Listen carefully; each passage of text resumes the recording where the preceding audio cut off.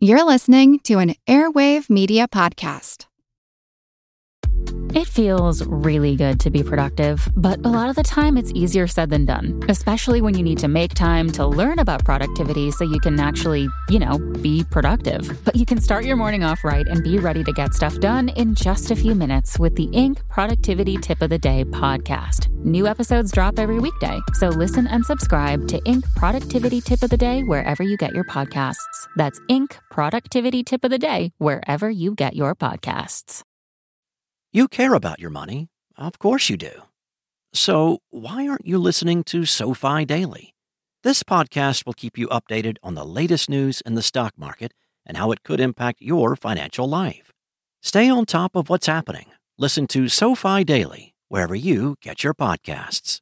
That's SoFi Daily wherever you get your podcasts. This is Chris Hogan, and you are listening to the Earn and Invest podcast.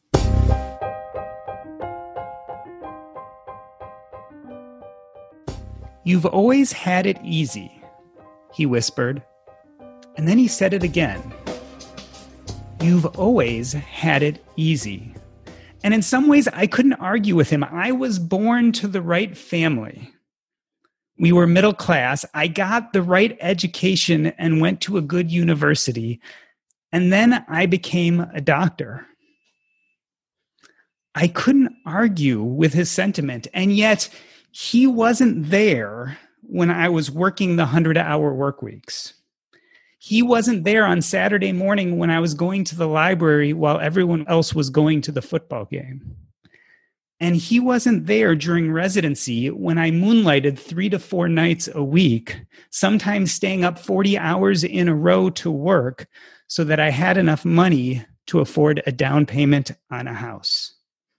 There is no question that there are some extraordinary millionaires in the United States, people who were born to the right place at the right time, got the right education, and eventually had the right jobs. But more intriguing is this question, are there normal, average, everyday millionaires? And better yet, are they the exception or are they the rule? You know what is one of the most difficult things when you finally decide to get your finances in order? Where do you go to get all the information? I mean, you can be overwhelmed with all the blogs, news sites, YouTube videos, podcasts. I know I certainly was overwhelmed, and that's why my friend Jim Wang created WalletHacks.com. It is a one-stop shop for you to learn about credit cards, banking, investing, insurance, loans, pretty much anything you could want to know about money. It's there, and it's one stop. In fact, recently he put up an article on TransferWise questioning whether it's a legit way to send money internationally. I know I've occasionally had to send money out of the country, and I've always wondered what's the best way to do it, what's the most cheap way, and how do I know I'm not going to lose that money? These are the kind of questions you can get answered at WalletHacks.com. Jim created it pretty much just to demystify money. For far too long, experts have made it complicated so they can make money off you. WalletHacks offers no products, no services, just information to help you become better at your money, and best of all, it's free. Check it out at WalletHacks.com. That's WalletHacks.com. And don't forget to sign up for their free newsletter. Chris Hogan is the best-selling author of Retire Inspired and Everyday Millionaires. He is a personal finance expert and America's leading voice on retirement, investing, and building wealth. His podcast, The Chris Hogan Show, has millions of downloads. Chris, welcome to Earn and Invest. Well, thank you, sir. It's a pleasure to be with you. As I was reading your book, Everyday Millionaires, it dawned on me that if your career had taken a different path, we might be still having this interview today, but I might have been in hot water because you would have been an FBI agent. Yeah, at one point, that was definitely my goal. I think I had decided in 7th grade that was going to be my career path. And I've been goal-oriented since birth, I think, but having that mindset, moving in that direction. But thankfully, I get a chance to help protect and serve in a different way on the financial side instead of on the law enforcement side. So tell me, however, did you go from FBI agent to personal finance expert and working with Dave Ramsey? Yeah, it was a crazy journey. After I finished grad school, I got my master's degree and was still thinking about the bureau, but started moving down that path and just began to understand and see more of that lifestyle, how restrictive it was from a family man like myself. And so just beginning to just wake up and see it and thinking differently. So I pivoted and went into the business route, which led into banking, which then led me to eventually crossing paths with Dave Ramsey at a charity event and getting a chance to connect with him, sitting in on the show, getting to know more about him. We established a friendship. And next thing you know, I've been with him for 15 years, and it's been a fantastic journey. Incidentally, I just recorded a show with a bunch of athletes and ex-athletes and talking to them about how athletics changed their trajectory into personal finance. You were a football player in college. Some of those lessons you learned as a football player really helped in the personal finance world, I imagine. Oh, without a doubt. I mean, I think as you begin to understand the importance of goal setting, the importance of sacrifice, the goal of investing, because as you're lifting weights and training, you're investing in your body to be able to perform on game day. And so all of those aspects, teamwork, where you understand the importance of being able to work with other professionals, CPAs, investment professionals, estate planning attorneys, you need the right people around you to be able to guide you. I want to jump right into your book, Everyday Millionaires. And part of the reason that I was really excited to read it is I am a big fan of The Millionaire Next Door by Stanley and Danko. So I read that at the beginning of my personal finance journey. Tell me how that book influenced your decision to both study these 10,000 millionaires and to write this book. Well, obviously, it had a profound impact. Being able to read that book, I think it came out in 1996. Being able to read that and see this information where you understand the reality, there's what society shows you, and then there's the reality. And, digging in, and back then they studied around 800 people, which was amazing because they did everything via mail, right? So the fact that they pulled that off was unbelievable. And so I was doing a media hit, and I was on a panel, and a gentleman that was at the end made this statement, which started the fire. He said, the American dream is dead and gone. It's not possible to build wealth anymore. And so people just need to come to terms with that. Right. And we went to commercial break, and I wanted to go over and just grab him, and not in a happy way, because Doc, in my mind, there was a single mom, there was a millennial couple, single dad sitting there listening to this thinking it's not possible for them anymore. And I know without a shadow of a doubt, as a coach, my job is to educate, encourage, and empower people. This kind of message wasn't going to encourage people. It was going to really defeat them. So I set out to do a study to prove it, to get the real facts, to help people understand what's possible and what's not. When I think of the Stanley and Danko book, one saying comes to mind: all hat, no cattle. This idea that people play a big game, they spend a lot of money, but when you look at their net worth, there isn't much there. You guys studied 10,000 millionaires. How did you find them? First and foremost, you're absolutely right. That big hat, no cattle thing, I've heard that down in Texas a lot, and that's real down there. But we first started off, I reached out to the people that are in my tribe, people that are connected following me.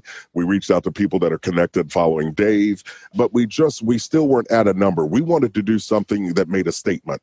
So we ended up reaching out to a research firm to help us locate these millionaires, because I didn't want them from just one region. I wanted them from all around the country. And so all states are represented to be able to see this, but it got that big, and it was a heck of an undertaking and a massive amount of research. One of the masterful things about the book is how you debunk the myths about wealth in America. Let's look at the biggest first myth. The book is subtitled How Ordinary People Build Extraordinary Wealth. Can anyone be a millionaire today? I'm going to tell you, Doc, I firmly believe, without a shadow of a doubt, based on the things that I've seen in my lifetime, what I've lived, and at the same time, people that have overcome some serious challenges, it is without a doubt possible. We live on the greatest country on the planet. I'm biased. This is the only one I've lived in. But the bottom line is you can have a dream and decide within the same minute and start to do it, right? I talk about in the book permission slips. We all remember those back in grade school and middle school where you couldn't go on a field trip unless your parents or guardian signed this permission slip. Well, I firmly believe that as adults, we get to sign our own permission slip. We get to give ourselves an opportunity to be able to grow forward and to push and to chase down what matters to us. And so I want to get people to really challenge what they believe is possible for themselves. People can put on a front, like you said, with looking like they have money and they don't. People can also put on a front acting like they believe they can and they truly don't. So I want them to dig in deep and get serious and real with yourself about what you believe and why, and then make a decision and pursue that path. As you're answering that question, it really brings up in my mind this idea of the contradictory mythology of the United States. We have the American dream, which says that everyone can make it. And on the other hand, we have all these myths about how only the rich can become richer, only the rich can be millionaires. Let's talk about those myths generally. Who do they serve? Why has this mythology built up that it's impossible to become a millionaire? Who is pushing this myth on America and who does it serve? Well, I can tell you this, right? I mean, being extremely direct, it's easier. It's easier to believe that myth because what it does is gives you now an excuse to not have to do anything different, to not have to strive or to try. But you can blame and you can have, it's almost like this victim mentality, right? Where we're looking and we go, well, you know what? Little man can't get ahead, but these people did because they came from wealth. Or, you know, and that was one of the big myths. Everyone believes, you know, that all wealthy people, it was handed to them. Right? They didn't do anything for it. They just were in the lucky DNA club. And the reality is that's not true. You know, you have almost, 78% of these millionaires didn't inherit a dime. Right? And so these were first generation people that built wealth over time. But I think it's an excuse because if I can say, well, I didn't come from a family of money, so it's not meant for me, it kind of gives people an opportunity to resign mentally and give up. Talk to us about some of those other myths. You mentioned one of the big myths is that wealth is handed to millionaires. What are some of the other big ones that you talk about in the book? Well, other big ones, that you have to go to a fancy school, right? We've heard this educational lie for so long, and depends on the career. You can go to school and get a higher education, but 62% of the millionaires that we studied went to a public state university. Right? 8% went to a community college and 9% didn't go to college at all. And so the myth that you have to go to a fancy school, that's not true. Another one that you have to have a big income, right? You have to have a massive 6-figure income. Not true. A third of the millionaires that we studied didn't have a combined household income of 6 figures. A combined. That meant 2 of them were working outside of the home. And together, they didn't make 6 figures. So it's not that you have to go to a fancy school. It's not that you have to have a high level of education. What you need is the desire, a plan, and the ability to invest over time. I want to talk more about the solutions in a minute, but you know what really blew my mind was your data about inheritance. Certainly, I know when you see a wealthy person out there in the world, one of the first thoughts is, oh, they inherited it from a family member. That's not the case. No, it's really not. And a lot of people, I think, in looking back at it, of the people that did inherit, it wasn't enough that would have caused them to become millionaires. And so it's just easier, I think. I mean, I think about myself. I came from a lower middle class family in Kentucky. And, if you asked me back then what I thought a millionaire was, I would have pointed to an actor, an actress, movie star, or musician, right? That you had to do one of those things. I didn't understand. Right. But as you dig into this and you start to look at these careers, the top 3 careers of these millionaires, number one, were accountants. Right. And that doesn't surprise because they count stuff, and then engineers. Right. These people plan. I was like, OK, number 3 blew me away. Teachers, college professors and teachers. This is the most undervalued, underpaid profession on the planet. Right. But they're looking, and you think about it, what they did was they invested consistently in their 403B. They got intentional about getting themselves out of debt. So they pay off their home, right? And then they've got a $500,000 or so in their 403B. And so I'm looking at their net worth going, hey, it is possible.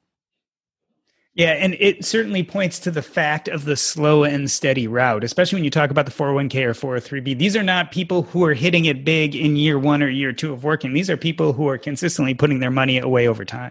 Doc G, I'm so glad you brought that up, because that's another thing that people tend to think is that you have to take big risk, right? You got to jump on the Bitcoin or the whatever other cryptic crap they come up with that's not realistic. And no, they don't take extreme risks. These are people that are intentional over time looking at this. And you're right, that slow and steady, it's that tortoise will beat the hare every time because the hare gets distracted. And that's what we can't do. I think we have so many things going on right now. Now, listen, we've got real challenges going on right now with all the pandemic and things that are going on, but us reminding ourselves to control what we can control. And I call that controlling the controllables and really being intentional. And we can't wait on anybody in the White House to save the day. We have to get our own cape. And that's us having a plan as well as a purpose. Before we get to some of the solutions you suggest in Everyday Millionaires, were you surprised when you started looking at the mythology to find out that most of it wasn't true? Like when you were in that midpoint in your writing and you got all the data together and saw that all these myths just aren't true, did it surprise you? It did surprise me. I would have thought the inheritance would have been higher. I would have thought the income would have been higher, and that there was more people that went to Ivy League elitist type schools. And so, looking at this, it really was, as I started to comb through it and look, and I go, these are people that you literally could be living next door to, working with. They're not flashy. They're not leaning against a Bentley in front of a 42,000 square foot home in a flashy suit. These are people that are hardworking, that are focused, that are really intentional on making a legacy. And it's just one of those things where it just made me be grateful and appreciative of the opportunity we have in this country, that we don't need anyone's permission. What we need is a desire and the effort. Let's talk solutions some more. You spend a good deal of time talking about responsibility. Do you feel there's a crisis of responsibility in America today? Without a shadow of a doubt. I think there's not only a crisis, I think it is almost to epidemic proportions, where we look to blame someone else for what we don't have. And it's one of those things where it is really designed to try to shame or belittle someone that's worked hard. I don't know how we can get behind a sports team that wins a trophy and we're happy for them, but you have someone else that reaches a milestone or makes some progress. And now, instead of being appreciative and excited for them, we have to internalize, and now it becomes about us. And so that's where you have the hate and the jealousy that stems. And so, it's ridiculous. I think you're always going to have a level of people that are at that standpoint of hating or being jealous. There's a drink for haters. It's called Haterade, right? They're going to. But at the flip side, they can also make a change for themselves. Now, I am not saying that people don't have different start points, because we do. Some people have better start points or whatever than others. What I'm saying is we're running the same race. Right. And so you're on your own clock. You're not on someone else's clock. So run your race. Right. Don't become just a person watching. Be a part of it and run it for you and your family. What I found myself talking about, because I do a lot of talking about financial independence, and I think in some ways it also looks similar when you're talking about the million goal, is because people start at such different places. I can't promise that you'll get to financial independence. I can't per se promise you'll get to $1 million, but what I can promise is we can help you get to a much better place. That's great. I like that. Here's the thing. Even as a coach, I coached football when I was going to grad school. I could tell people, listen, I can give you the skill set. I can help you prepare. What I can't give you is the heart. Like, I can't make you do it. Like, I can have you run sprints. I can get you stronger. I can do all these things as a strength coach. Even as an academic monitor, I can make you go to class, right? I can walk you there. And I did that with some of the guys back in the day. But I can't make you really study. And I think that's where you have to provide the want to. And, I leave it in people's corner. I'm like, listen, I want to give you the information. I want to give you the tools, but you have to do the building. And ultimately, that's the responsibility side. The other factor that I talk about in the solutions part of the book is intentionality, meaning they happen to life.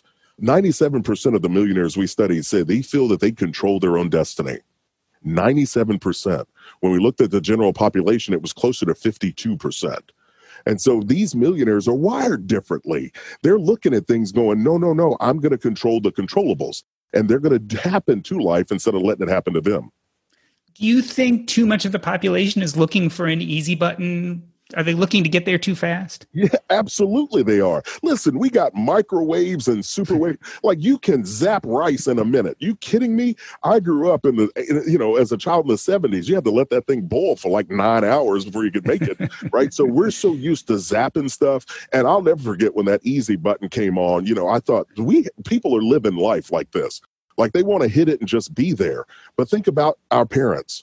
The people that grew up in the 40s or the 50s and 60s, they worked their tails off for 20 to 25 years to get to where they are.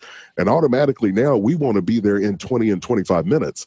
It's not realistic. And unmanaged expectations, creates more misery, more depression right now in our society than anything else. I don't know why we think we can get there in like 3 minutes when it's going to take time.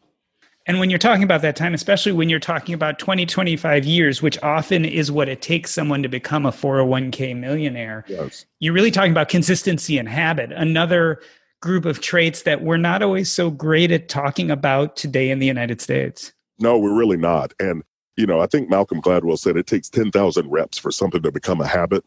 And, you start to look at that, and then you couple this with people not being taught how money works. Right? We graduate and then we fumble our way through life, making mistake after mistake. And so, we've set out to try to correct that with our foundations curriculum and personal finance that we teach in high schools and middle schools, because this money stuff is a lifelong tool. You'll either learn how to manage it or the money will manage you. So definitely as of the last bunch of years, especially with the good economic markets, there has been a community of people who have really grown up with this idea of early retirement. You see people talking about retirement in their late 20s, late 30s. Some people call it the FIRE movement, financial independence, retire early. What are your impressions? I'm sure you're reading this, seeing all the information. Is this a viable way to go about things, or how does this connect to what you found when you looked at Everyday Millionaires? Yeah, I think, anytime, obviously, intentionality, focus, goal setting, hardworking, those are all attributes of the people that are in that movement. What I think, though, with that is that it talks a lot about hurrying up and being able to retire. I want people to retire to something, not from. And so what I mean by that is, what are you going to go do next? And so that's why even at my website, as I help people with the RIQ, the Retire Inspired Quotient, to help them understand how much they're going to need, I start off with the dream first. I want to know, what is it that gets you excited? Is it travel? Is it starting a business, spending time with family? Because I want people to begin to envision this. And so to cut off not living so you can retire like 15 years sooner, I don't know how sustainable it is. Like, let's think, you're a doctor, you know about these fad diets and all this stuff, right? The Atkins, like you could eat a side of beef, but you can't have one potato chip. Listen, people lose their minds, right? And so that's where we need that balance in there of living, but living intentionally. So I like the idea of people living their dreams, and I want them to do it soon, but I want them to understand their heart and what they're willing to do to get there. So if you're living intentionally, it's quite all right to slow down your path to millionaire status if you're still being careful, but want to go out and enjoy life and do some of those things that have real meaning to you. I think it's imperative. I think once I tell people, obviously I want you to get out of debt super fast, right? I want you to shut down everything and get that thief out of your life. But, in the midst of you working this journey of building wealth, it's a marathon. It's not a sprint. Right? You can't put on sprinter spikes and get out there and sprint for 26.2 miles, right? The heart can't take it. So you have to pace yourself. And that means having some milestones that you celebrate, taking some vacations, being able to breathe a little bit, but at the same time, staying on the course, right? I don't want to do anything that puts me backwards. And so that's what a lot of people end up doing. In a sense, I get the feeling that if you go back to the baby steps, right, of getting yourself an emergency fund and out of debt, that once you make it through those first few steps, you put yourself in a lot better place and then can be more intentional about exactly how you get to that millionaire status. Yes, sir, you can. You really can. I tell people, listen, you get yourself out of debt, you get your money back, right? You get that thief out of your life and you get a chance to get the boot off your throat. You can breathe a little bit. But I think we've seen throughout this pandemic the absolute importance of having an emergency fund in place. It's super important. And so I want to encourage your listeners as well to make sure you get that 3 to 6 months of money set aside, and gives you some cushion. You'll sleep better. Your relationships will feel better because you have that stress out of your life. You mentioned COVID and the pandemic. Everyday Millionaires was written before the COVID era. Has our current situation changed any of the message of your book? Is there anything that you feel needs to be added to the text just because times have changed? I absolutely not. I thought about that. And if anything, as you thumb through the stories in the book of people that have come from abusive situations, homeless situations, overcome illnesses, family members' illnesses and loss, you see people that have had challenges in there. And I think anybody that expects to get through life without some challenges, well, they're in a dream world. Life happens. Life is tough. It's going to be some challenges, but it's all a matter of how we respond. You get so many people that want to lay down and whine, or you get people that want to get up and scrap. And I think, if anything, this COVID situation is going to help us to see the people that are really, really focused versus the people that aren't. And hopefully more people will wake up. Hopefully this situation is jarring enough, because we have corporations that have sent people home to work. We've got 52 million people unemployed. And so people are going to have to start to think. They're going to have to do some things they weren't used to doing. And maybe this wakes up that fire inside of them to strive more than ever. Your outlook, however, is optimistic. It's very optimistic. Listen, we've been here with things like this before. I can't say we've been through this kind of pandemic, but let's talk about where we've been. If we go back into the Great Depression, we obviously know what we walked through there. Let's fast forward a little bit, right? We walked through Y2K. Remember when the world was going to shut down and nothing happened, right? I mean, it just didn't. The SARS epidemic in 2002 and 2003, where we had this severe kind of drop in the market, but it came back. And I can't forget the terrible day of 9/11 when we were attacked and what happened in the market, but it came back. My point is that although this is new, this is a major challenge. And I firmly believe it's going to come back. Let's look at the stock market right now, right? In February, things were flying high. March hits, the market drops.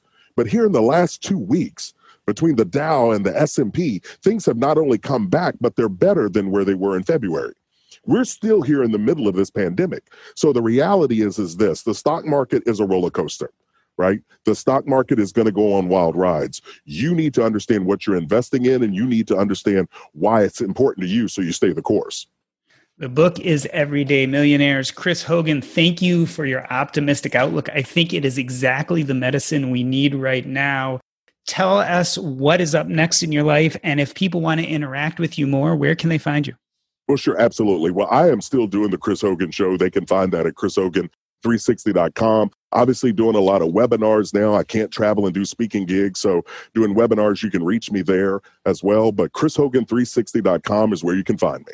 Yeah, I, like you, cannot wait until we can travel again, because I'm a big fan of public speaking, and it just adds to my life to be out there speaking to an audience. And I can tell just from your demeanor that for you too, that's a big part of what makes you happy. Absolutely. Hey, thank you so much for having me. I look forward to talking to you again. This has been the Earn and Invest podcast. On behalf of myself, Doc G, I'd like to thank Chris Hogan. That's a wrap. In a moment, we are going to celebrate 2 years of Earn and Invest. But before we do, I just wanted to give a shout out to WalletHacks.com. This is a website by my friend Jim Wang where you can go to demystify money. There are a bunch of great articles there. And best of all, it's free. Check them out at WalletHacks.com. That's WalletHacks.com. And don't forget to sign up for their free newsletter. This episode is brought to you by Range Rover Sport. Range Rover Sport leads by example. With a visceral, uncompromising, and dramatic feel, this car helps you rise to the occasion. How does it do that? Range Rover Sport has powerful on-road performance and commanding all-terrain capability by combining assertiveness with signature Range Rover refinement. This is the car that redefines sporting luxury. The new Range Rover Sport features advanced cabin technologies such as active noise cancellation and cabin air purification, purposeful cockpit-like driving position, and award-winning Pivi Pro infotainment is at the heart of the experience and provides intuitive control of the vehicle systems. Design your Range Rover Sport at LandRoverUSA.com. Once again, explore and build your Range Rover Sport at LandRoverUSA.com. That's LandRoverUSA.com. So we are here with one of my favorite people, Jennifer Ma, and we are celebrating 2 years of Earn and Invest. This podcast dropped in November of 2018. It was called the What's Up Next podcast at that time. My co-host was Paul Thompson. He has since left, and we are now Earn and Invest. This is a big celebration for me. To stick to it for 2 years has been a big deal, and I've really enjoyed the journey. So I invited Jennifer Ma on to interview me about 2 years of podcasting. Jennifer, welcome back. Thank you so much for asking me. I am so honored, and this is an interview that is not pulling any punches, people. Stick with me, okay? I'm in trouble, aren't I? Yes, you are. Yes, you are. Because that's what good friends do, right? And Yep. This is a conversation between good friends. So, Doc, I am so proud of you. 2 years. That's incredible. That's an incredible time to develop a style, a podcast that delivers content that's unusual with great interviews. I love your interview style. And before you think I'm going to be all nice to them, guys, hang in there. So, Doc, 2 years is a huge milestone. And in the middle of that, you had Paul leaving, who was your partner in crime. And sometimes when we start out on a journey with a partner and that partner fades away or leaves for their own projects and passions or whatever, and we're left with just ourselves, we could feel sort of bereft. Can you talk a little bit about that transition and what that meant to you and how, what you learned from that? What was the biggest challenge? Well, the transition meant everything in a few ways. One was that it was a journey that Paul and I both took together. And we had started this journey because we were fond of each other, right? We liked hanging out. We liked talking about personal finance. And then we built this thing together, and I was really proud of what we had built to that point. So first and foremost, there was definitely a sense of loss and mourning. No question about it.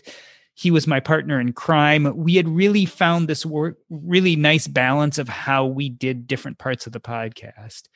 The other side was it was a chance for me to really develop my voice. So since he was leaving, I was at this juncture and I could take the podcast a little more towards where I wanted it to go.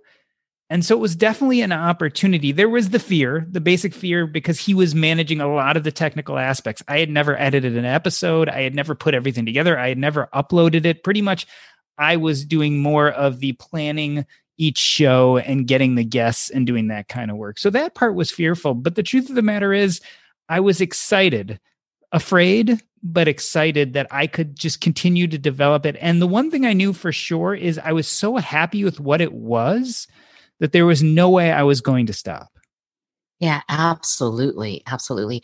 You know, I think it's really interesting how you just like jumped into learning the technical stuff. And that leads actually into a question from one of our favorite people, Eric Holston. He's part of the Earn and Invest community. By the way, did you guys know that there's an Earn and Invest community on Facebook, totally free, where we get to hang out with Doc? Just want to make sure you knew that. Anyway, Doc's laughing at me because I'm making funny faces. Eric asks, what's a week or more in the production of an Earn and Invest podcast episode look like? What percentage of time on the podcast are you doing the work versus outsourcing? So I probably spend a good 20 to 30 hours a week on this podcast, but it's not continuous. So it's in little bites and pieces. I have two main helpers for this podcast. One is my son, Cameron. He does a lot of the editing, and I would say that he spends about 3 hours a week editing. And then, of course, you, Jennifer Ma, is helping me with social media, and you spend probably another 2 to 4 hours a week. So the bulk of what goes on is from me. It's funny because I've now got this schedule going every week that I don't really think much about it. But if I was to look at the week, and let's see if I can get this without leaving parts out, right? So every Monday, I usually record an episode, which means that Sunday night, I had to study for a few hours to know the people that I'm going to record with. Then on Monday, I put together a list of questions. I plan out, or at least think out, my interview story. And I make sure I have all my bios together. So that's another good hour or two Monday morning. Before then I record. I usually record about 10 a.m. Central Time. Recordings take about an hour. So from 10 to 11, I am recording. And that's mostly what's going on Monday, as well as the episode dropping. That's our Monday episode. So I'm preparing for future episodes, but the Monday episode is dropping. So I'm on social media. Jennifer, you've been really helpful with some of my posts, but I'm retweeting and paying attention and responding to what's going on with the episode that actually aired that day. By Tuesday, I am starting to put together my Thursday episode. So I send it to my son to edit it. He does what's called the first pass editing. I get it then after his first pass editing, and I spend another hour and a half, 2 hours listening to it, getting rid of any last ums and uhs, making sure that the sound quality is good. After that, I have to arrange the episode. So I have the audio, which is just the person speaking, but then I have to put in music. I have to put in any advertisements and record any advertisements. All advertisements you hear are actually recorded each and every show. I don't repeat any. So a lot of Tuesday is also spent arranging the episode for Thursday. By Wednesday, I'm actually starting to do the new listening and editing for the next Monday episode.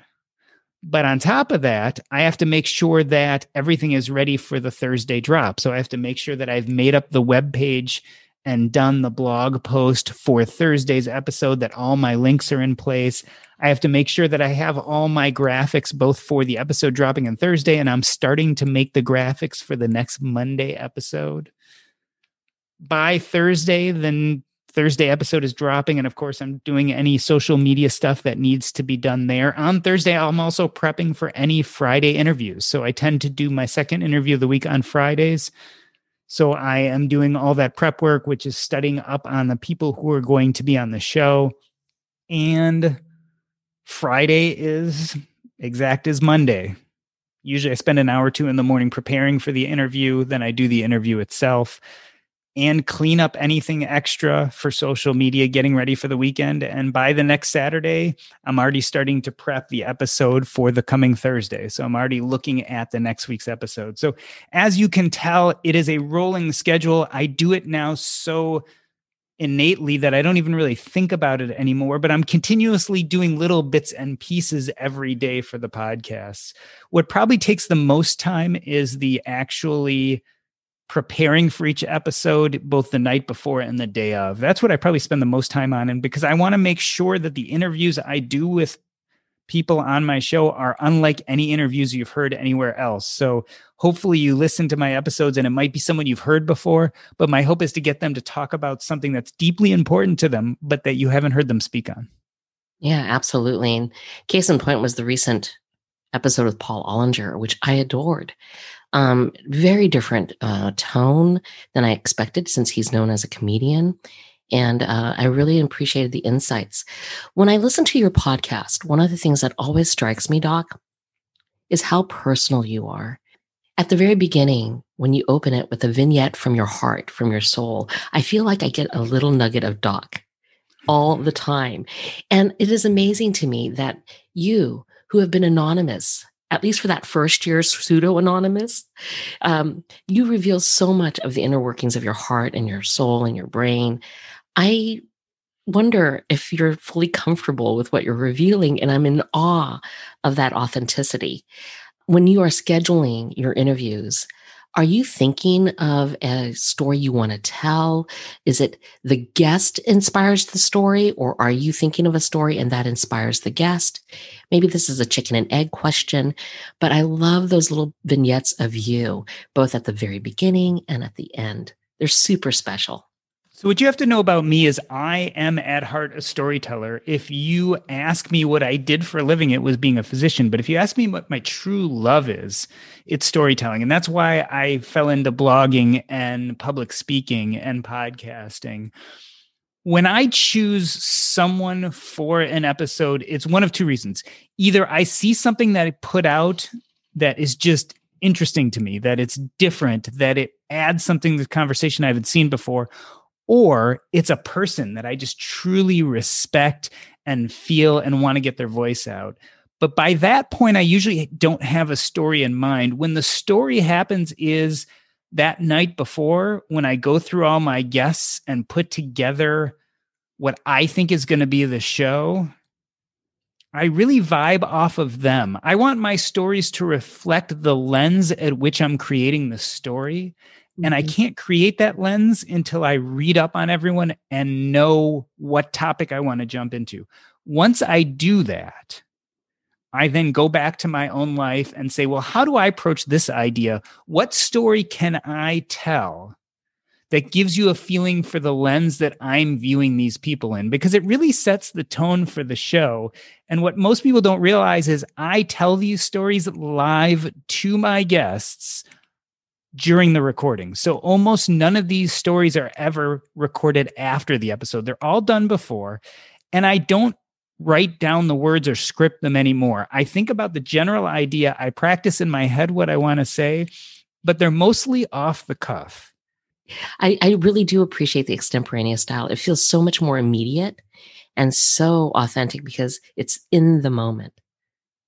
And I want my panelists to feel that, because I think one mistake we make as podcasters is we invite people into the show and we don't warm them up at all. We just kind of throw them in and start, throwing questions at them. My idea is I want to invite them into the show, warm up the mic, so to speak, and give them that lens that I see the world through so that they can at least figure where I'm coming from. And what I found is if I do my research really well and get to know the people really well, that story tends to bring out their stories more.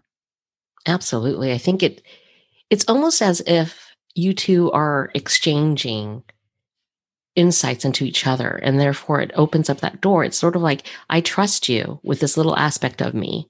And that creates that environment where they're willing to open up to you too. And I love that because it's a much more intimate exchange in that sense.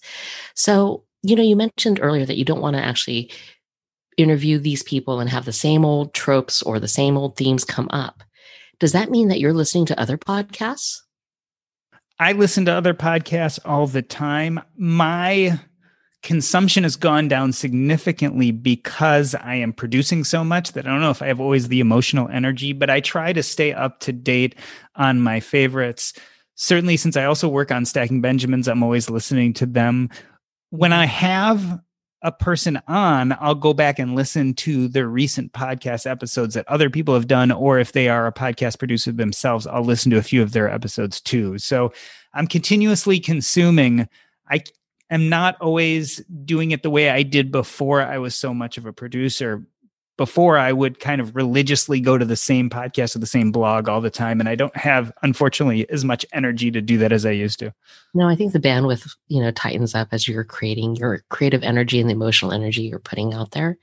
Everything is sort of like birthing a new episode is a process. So it takes a lot of energy. Okay, so they had some really funny questions, and Eric wants to go on and ask you, what are you doing for exercise? Are you doing anything for fun? And of course, he wanted to ask you all the cybersecurity questions, which I laughed at. What's your mother's maiden name? Let's not do that, though. Okay, Doc?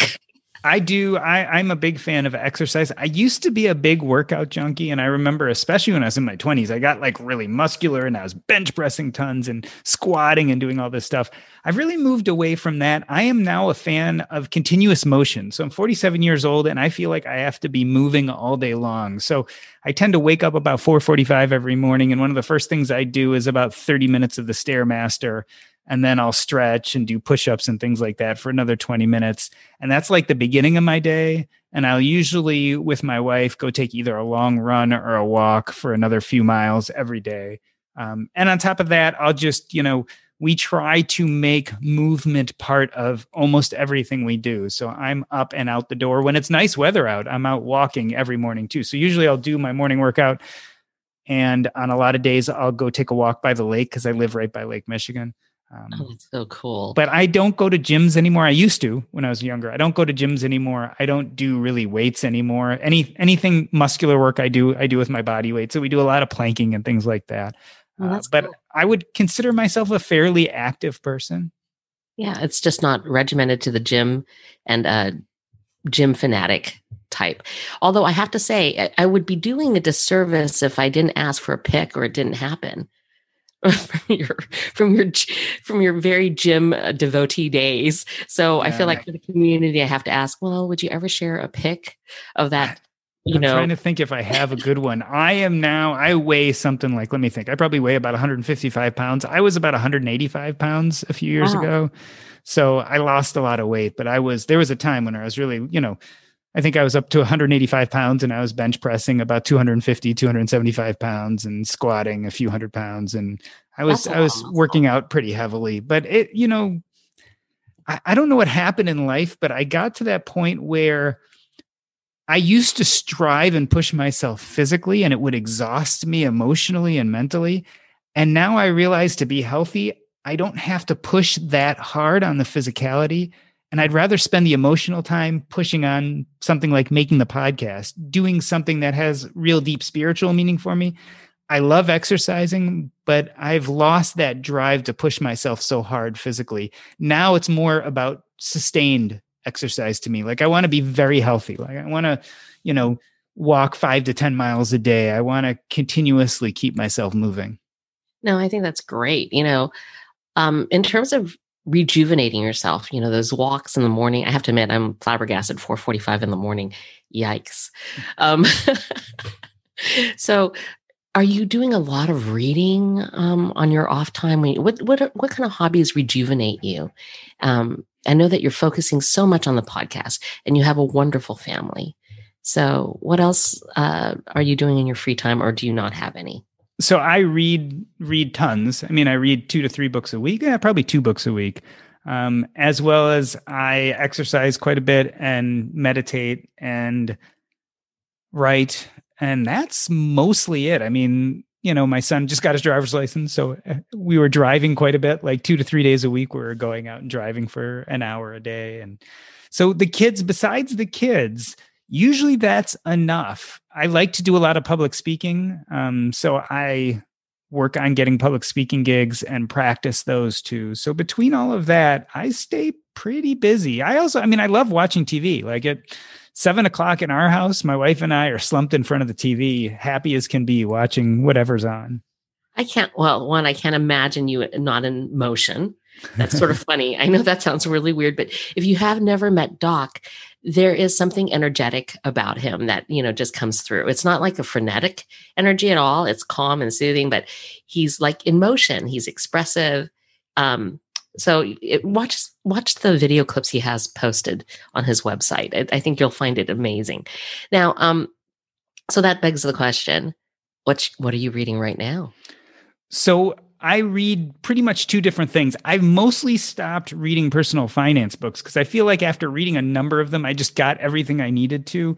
But because I'm constantly interviewing people on my podcast, I'm often reading their books. So for instance, Kate Flanders just put out a book about opting out, and I just read that recently. I have a friend who just wrote a book about hospice, so I'm reading her book. But really what I tend to read otherwise is much more pleasure reading. So I just, for instance, I used to go to the library all the time, and every day we'd pick up 2 or 3, every week we'd pick up 2 or 3 books. I'd read them, return them, et cetera. Since we're not going out as much because of COVID, I'm using the app on my phone for our local library. So for instance, I just downloaded George R.R. Martin, Fire and Blood. Woohoo! Okay, he's in my lane now. I just finished like Terry Brooks's 15-book saga, the Shannara series. So like I love fantasy. I'm a big fan. So in my reading life, I'm a big fan of these stories where the average person finds out they have magic powers and saves the world. I mean, that makes me happy. It's the Lord of the Rings over and over and over again. Mm-hmm. But I like that escapism. And while I don't feel it's the reality of our world, it provides entertainment and solace. And so I will go through those books like there's no tomorrow. I'll just read. Absolutely. I love those too. It's the idea that or the thing that moves me is that the individual has some capability to impact the world so positively. Did you ever read Lord Fowlsbane by Stephen Donaldson in that series, the Thomas Covenant series? I read all of the time. That was one of the first of my more recent reads, like probably 5 years ago. I read them, every single one of them. I read them very quickly. And those are great books. They're tough reads though. Those are not easy reads. The characters are not always per se likable. No. But it's a wonderful series. In your physician life, you were known as a speaker, a writer already. And then you've moved over to podcasts and you have another fan following. What's it feel like to have two different followings, and have they converged at all for you? So they've converged a little bit. The Financial Independence Retire Early movement has a certain number of doctors involved with it. So I first got involved in financial independence and personal finance because of my physician blog, because a writer named Jim Dolly wanted me to review his book, The White Coat Investor. So that's how my worlds collided. They're not exactly the same audience, but they're not that far off. And there's certainly lots of crossovers. So they do collide from time to time. Since I moved into personal finance, I haven't really cultivated my physician following as much. So I blogged about medicine from about 2005 to 2018. And I as I moved away from writing about medicine as much, I moved away from that audience. So I haven't done much to maintain it. Mm-hmm. So I really feel like my niche now is personal finance writing, but I do it from a doctor's perspective. Well, I think you do it from a many faceted perspective. I mean, there's so many different aspects of who you are as a person that influence your interview style. I'm going to go back to that doctor question.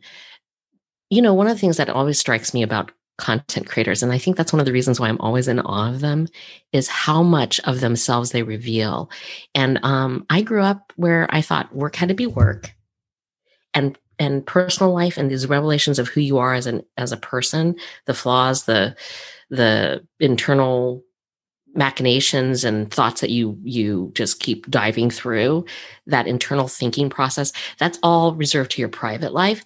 And here I look at you and I'm thinking, wow, he's got a professional persona that's out there that everyone knows. And he has this other persona that is also professional, but much more intimate, in my opinion, in the personal finance space. And that convergence, and the reason why I asked that was that, do you feel like some of that hesitation to cultivate the doctor audience or following is because you still want to keep that separation, or do you have any qualms about that? I don't think so. So my doctor persona and my blog I wrote about medicine was exceedingly vulnerable and personal. So I wrote about the toughest, hardest parts about being a doctor. And it was very open. And I used my real name, which I actually don't in personal finance. So in a way, that was a very, very personal blog. And it was a personal connection to the community I had built. The truth of the matter is, as I've moved forward in my life, I realized that I just don't connect with that identity of being a physician nearly as much as I used to. And it never fit me really well. I mean, I look back on my life as a physician, and sometimes it was reluctant. It wasn't reluctant to go into the field, but the social aspect always was reluctant. I didn't really have lots of doctor friends. I didn't hang out where doctors hang out. I didn't act like doctors. Like, my wife always laughs at me. I am the last one to tell anyone what I do for a living. In fact, we go to parties and I'm always trying to hide what I do for a living because it's so much easier not to say that you're a doctor. Once you say you're a doctor, you get this litany of questions about being a doctor, and people stop seeing you as an individual and start seeing you as an avatar. And I think part of moving to where I've moved today is because I just didn't connect with that identity anymore. And even my persona in personal finance, I use the moniker Doc G more because when I started writing, I was writing very intimately about personal finances. And as still a practicing physician, it's kind of dangerous to connect your finances to your real name. I mean, there are a lot of problems that can befall you by having that information out, as well as my wife wasn't so excited about having her people at her work know the intimacies of our finances either. So I don't have a real problem. I'm one of those people who believes that vulnerability and I should say this another way. I think secrets damage you, and the way you get away from being damaged by secrets is you don't have any. So I always thought that if I let people know exactly who I am, my worries and fears, as well as my triumphs, and I owned them and I was comfortable with them, they're not really going to hurt me. And so I don't have a real problem with vulnerability because this is who I am. You either like me or you don't like me, but I have a hard time finding that you're going to be able to use it against me.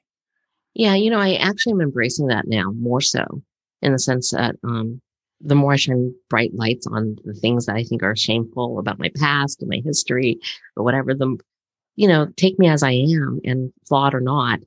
My friends who stay are my friends. And if you want to work with me, then this is who I truly am. But I think personal finance and that pursuit of financial independence helped me with my journey. And I can't help but think that there are people out there who are still trying to separate their personal and their professional life, that embracing of themselves in all its glory.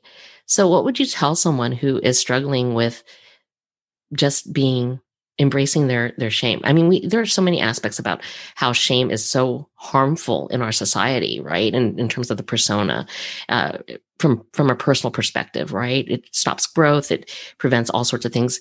We feel like it can be used against us. So what would you tell someone who is struggling with shining that bright light on themselves and saying, this is who I am?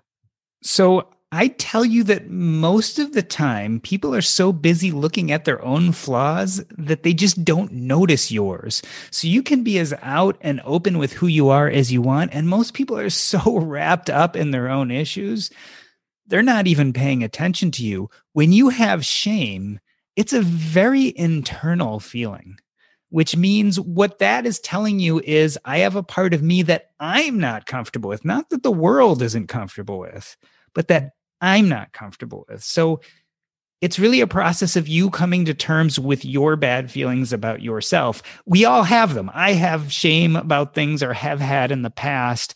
It's just a matter of, I think you have to try to come to terms with them. When you feel comfortable with your own vulnerability and your own blemishes, it doesn't really matter what everyone else thinks. No, and to add to that, I really do think that pursuit of it helped me.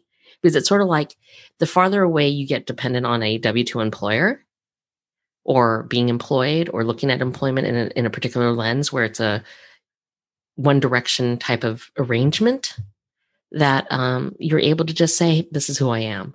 And I've done that in every interview I've ever had. I'm like, this is who I am. If you're asking for a yes person, that's not who you're going to get.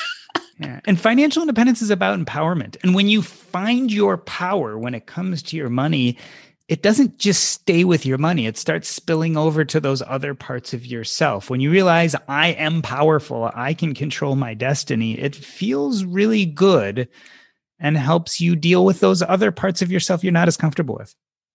Yeah. So I'm going to veer back to what your fans and followers wanted to ask.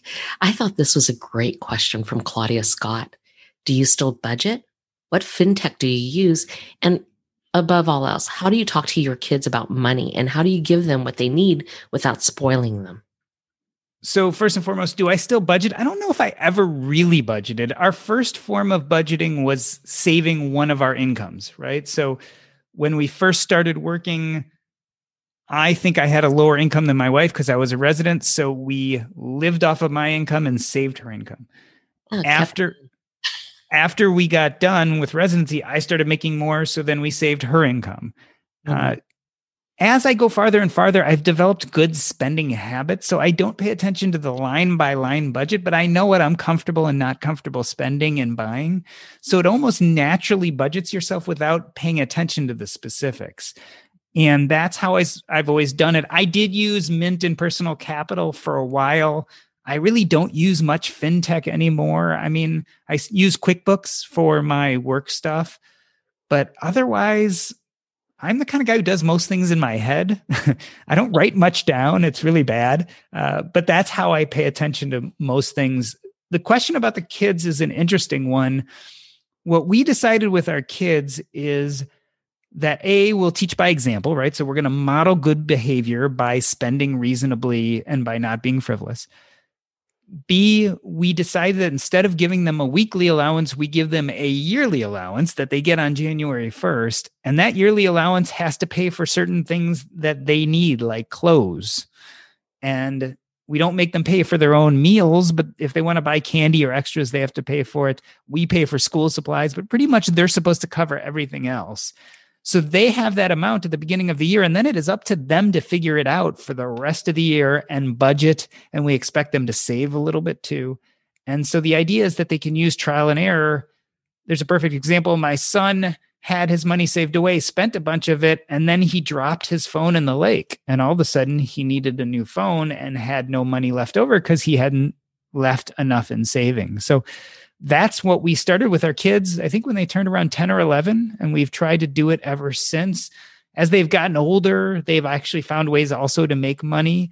So the idea is you create a framework in which they can fail safely, but that gives them some freedom to have some trial and error on their own. I love that because it's a great time to try stuff out, fail within the safety of your household, right? So you started at a 10, you gave them a set amount, and they're expected to manage it. That's pretty nifty. Yeah, I think there are 3 ways to teach children about money. You can model good behavior, and I think that's very strong. Your kids are going to see what you do, right?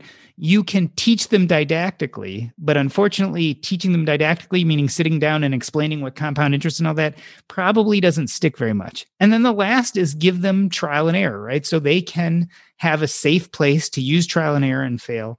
And that's probably as beneficial as modeling. So of the 3 ways, didactic teaching actually, I think, does them the least, whereas modeling and trial and error probably are the best. Yeah, no, I think that's a really great model.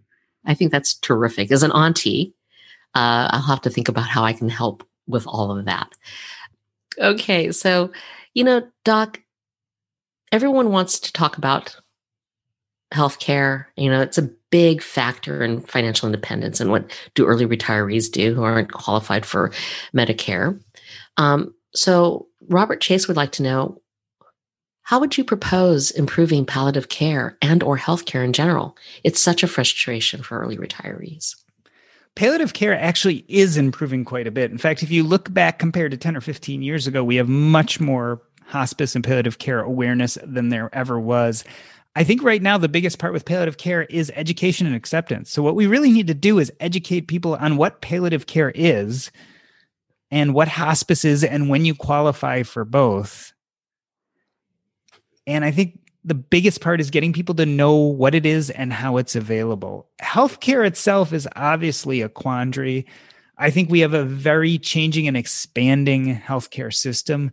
I assume that the solutions will eventually be either some type of government covered healthcare or some type of high deductible plan where everyone gets a certain level of healthcare, and then you either pay out of pocket or buy yourself secondary insurance to cover some of the other costs. And I think that's the only way it can work. Healthcare is expensive, and it's always going to be expensive. I think we have to kind of get rid of a lot of the administrative costs. I do think we have to give patients as well as caregivers, physicians, therapists, nurses, et cetera. I think they all have to have some skin in the game. But how to make that happen and how to make it happen well is very difficult. If you were approached by a political organization to help sort of be part of the think tank for that, would you say yes? I don't know if that's where my passion is anymore. I really have to tell you, and I don't even know if it's where my expertise is. I think I know a lot about healthcare, but right now I'd rather focus on what we're doing. If I had a pile of extra time and money on my hands, I would probably work on making Earn and Invest a better podcast. I think it's a great podcast. Can always improve. I'd add more. Well, yes. I mean, there's lots of things that we could add that we want more of. More Doc. There's lots of things that we could ask for. One of the things I'm trying to figure out is how to get your role model for podcasting and interviewing into your studio, and trying to figure out how do we get a grassroots movement to get Terry Gross on air with you. I think that would be incredibly cool. As I've said before on the podcast, I think she is an amazing interviewer. And I know exactly how I'd want to interview her. Like, I have it in my brain already, exactly what kind of questions I'd want to ask. I just find it incredibly fascinating. And I'm really excited that there's someone that I can really look up to and say, okay, this is how I want to conduct myself when I am behind the mic. And so it's been a joy to listen to her, and it's been really instructive. The other thing that's funny that I tell people all the time is she also made me realize that I don't have to be perfect. Like, when I listen to her on Fresh Air, I listen to her podcast, she doesn't do everything 100% perfectly. And I often try to hold myself to that standard so that when I'm listening to my playback of my recording, I don't like when I mess this sentence up, or I said this wrong, or I didn't do this part. And when I hear that she occasionally makes mistakes, or at least doesn't say things 100% perfectly clear either, and that adds to the recording as opposed to taking it away, it's allowed me to relax a little bit and try to just be more myself on the recordings than try to be perfection. I'm really glad about that. I really am. It's easier to connect with people over our imperfections. It's much more comfortable, and it's much more real than to be perfect all the time. It's so intimidating to appear to be perfect. And I think that your audience, we just enjoy you the way you are.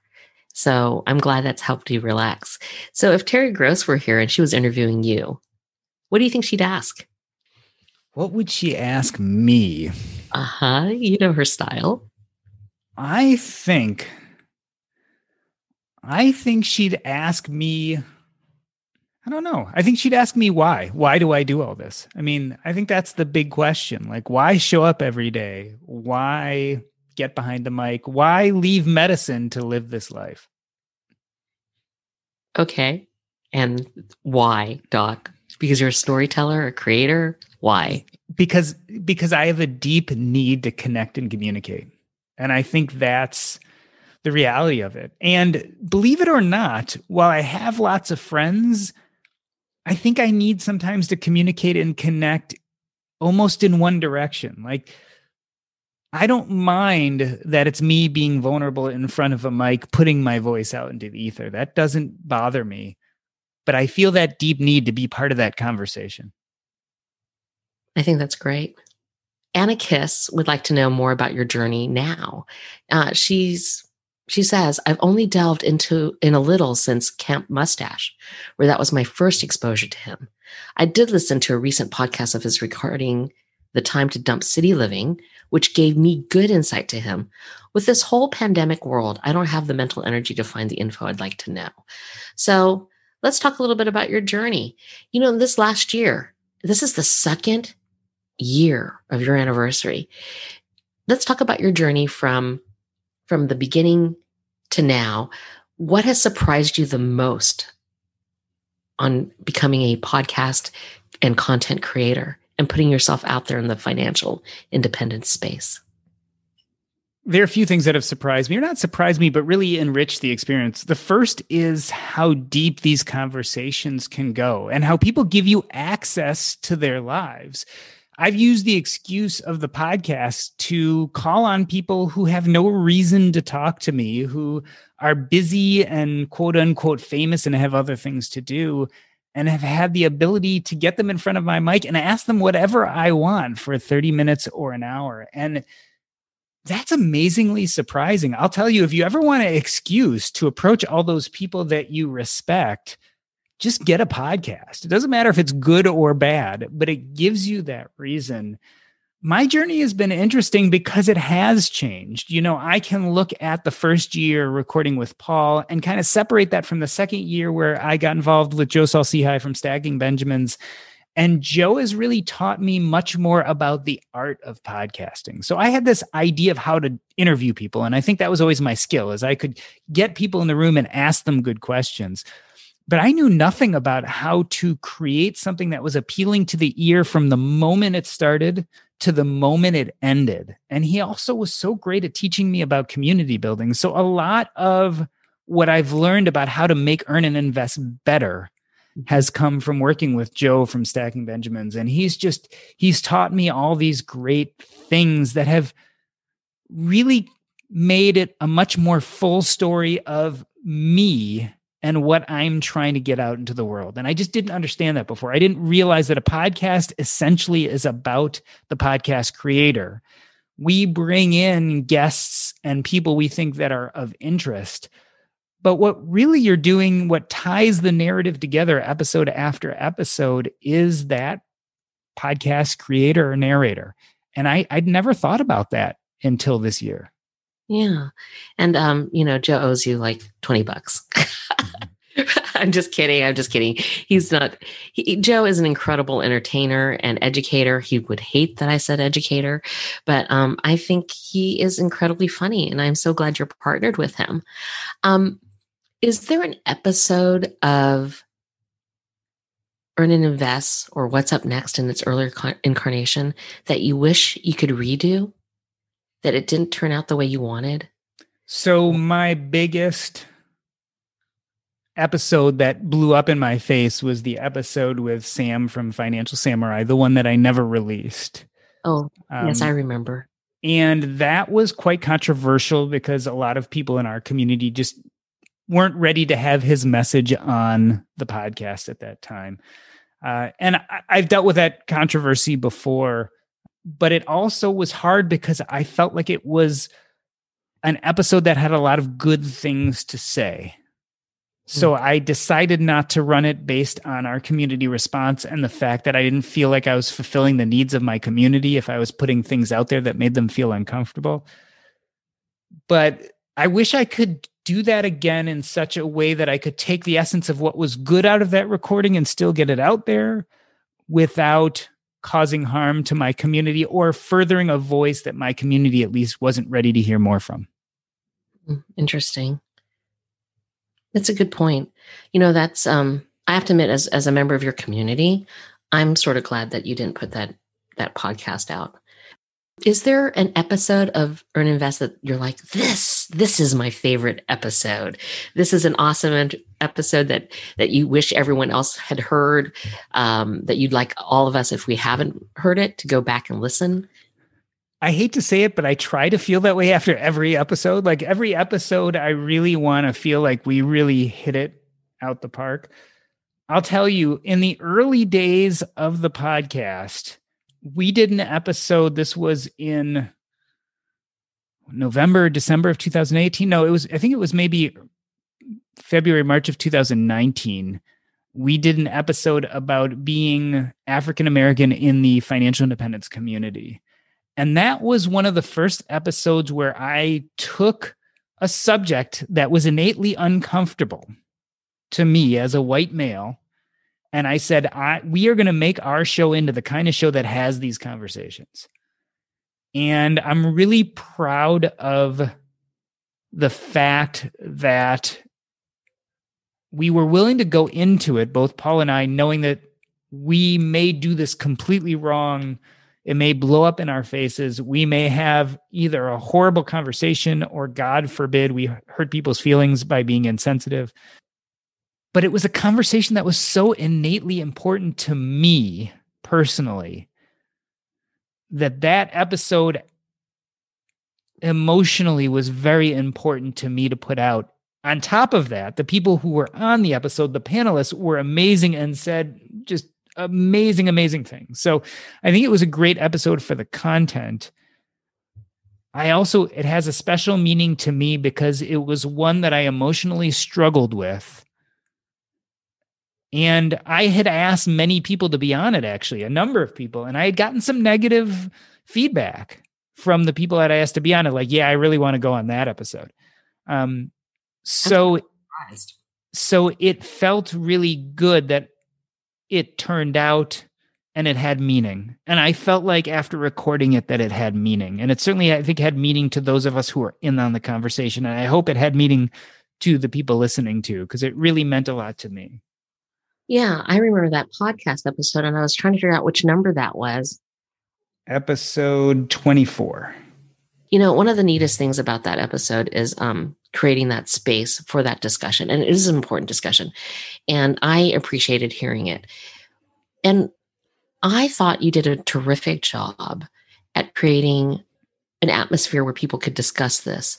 And one of the things that I'm reminded of, because I'm actually a Brene Brown fan, is that it's okay to show up imperfectly, but show up and acknowledge that we're imperfect and that we're learning. And the mantra that I'm trying to live by is pretty much that I'm not here to be right. I'm here to learn and be better every single day. I'm here to learn and be better every single day. And so I'm so glad you tackled that topic. That was one of those episodes, and I didn't record it or we didn't release it, but before that episode, I knew coming into this episode that this was going to be emotionally difficult, right? So you had me and Paul Thompson, 2 white guys with 4 black guests talking about what innately is just a really hard conversation.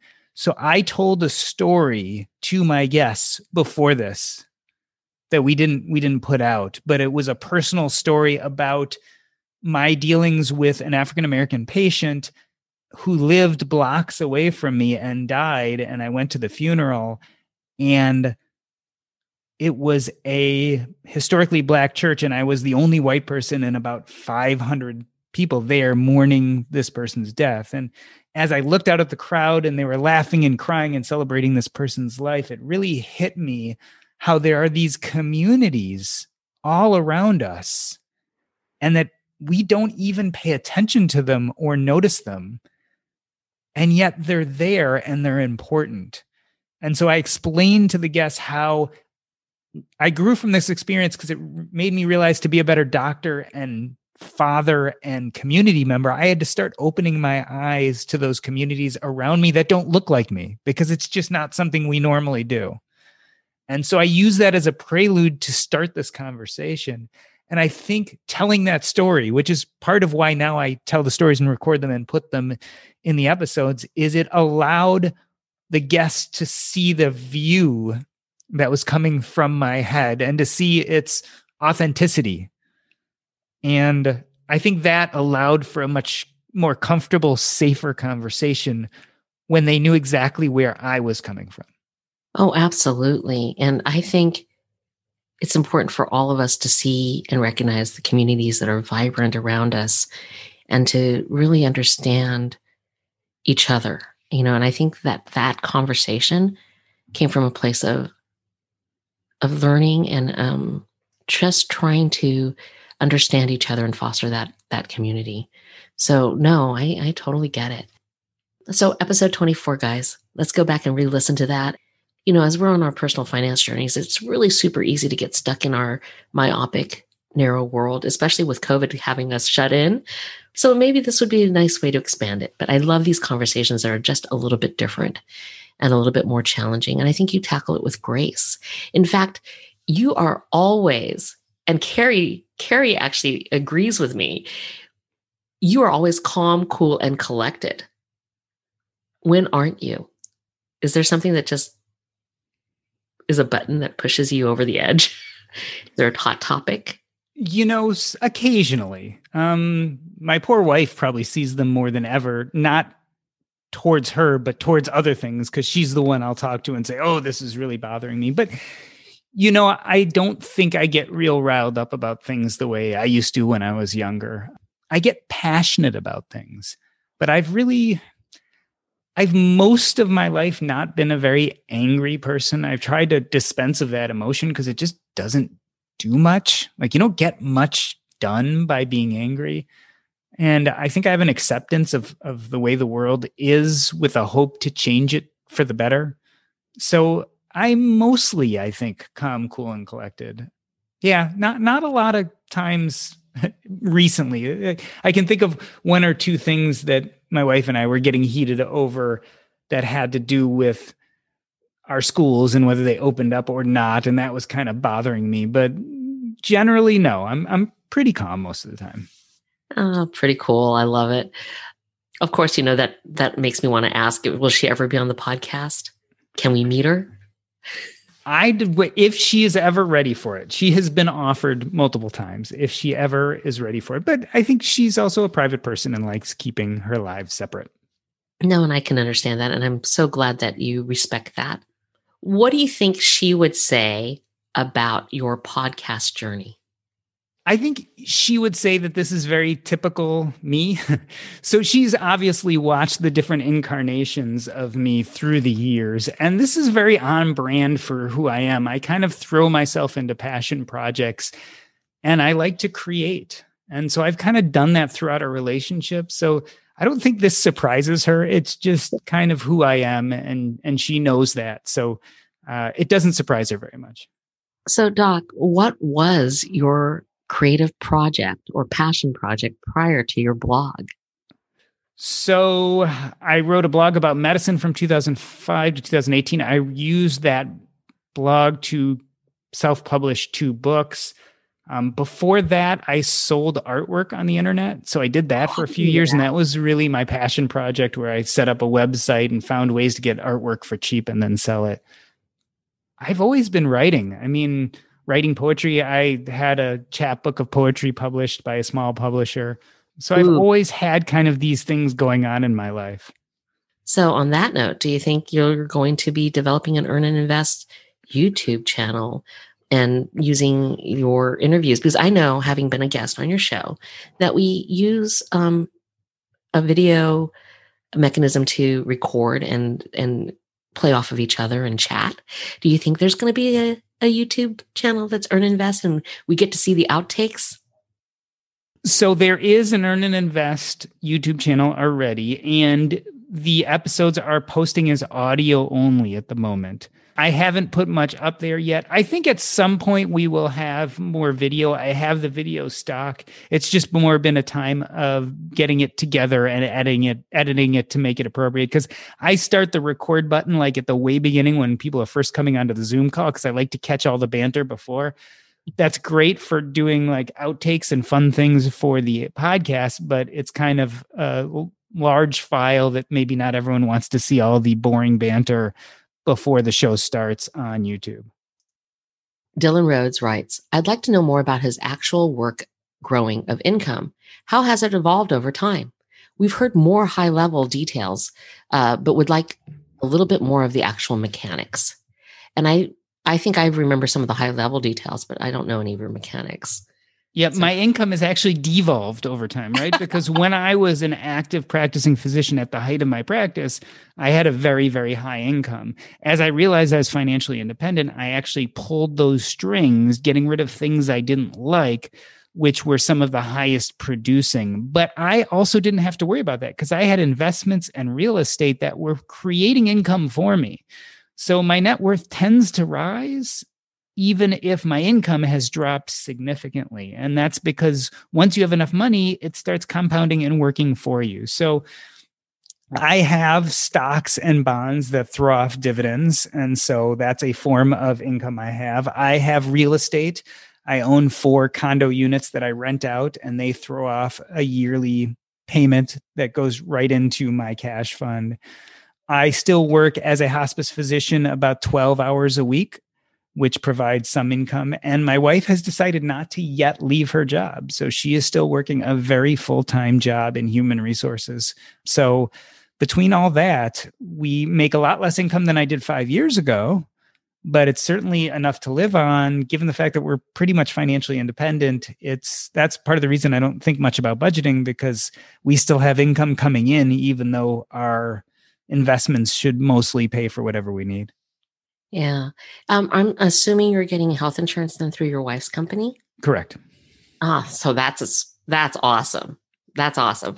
All right. So second year, what do you have this is the 2nd year anniversary of your podcast. What do you envision and what do you want for year 3? Year 3 is going to be even more great panelists, more great guests. we're probably going to venture slowly away from just financial independence to more broad personal finance and to just human interests. So I think some of the conversations we have on Earn and Invest don't have to be centered 100% on finance. I think they can touch on finance, but I want them also to touch on life. I think we may have some more video content.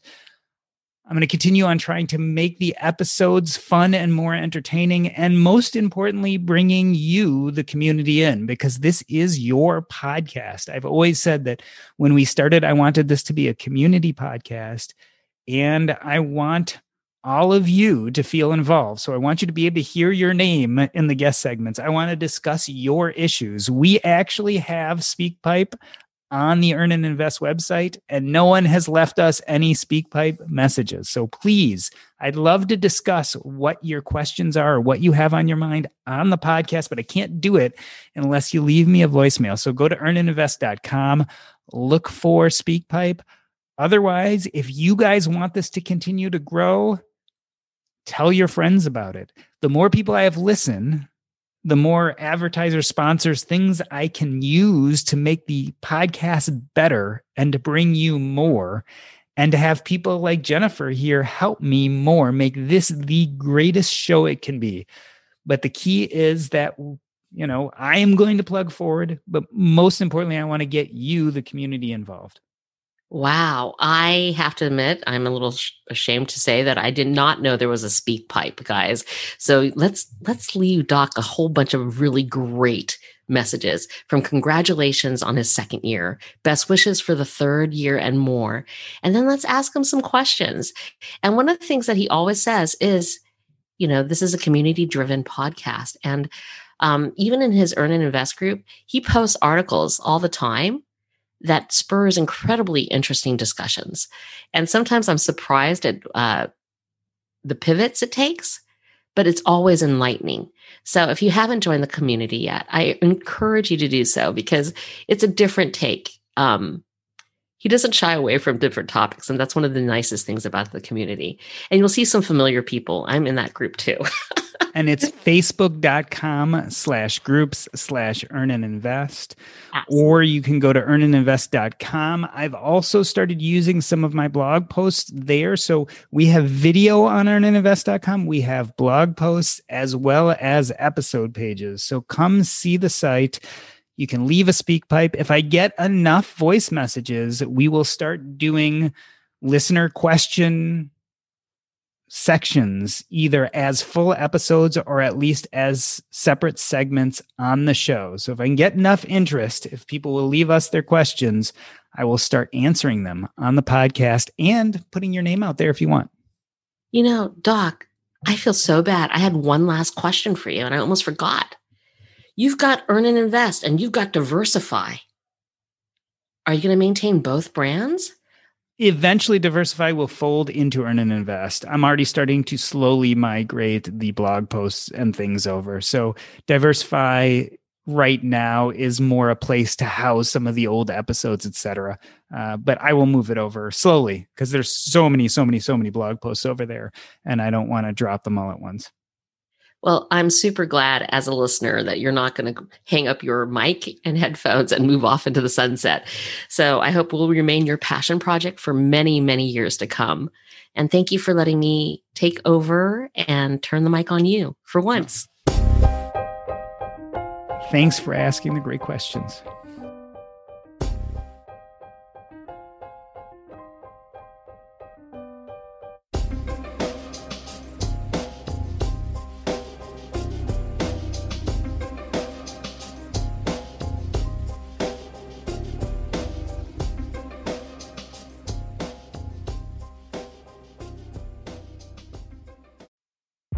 Tech moves fast, so keep pace with the Daily Crunch podcast from TechCrunch.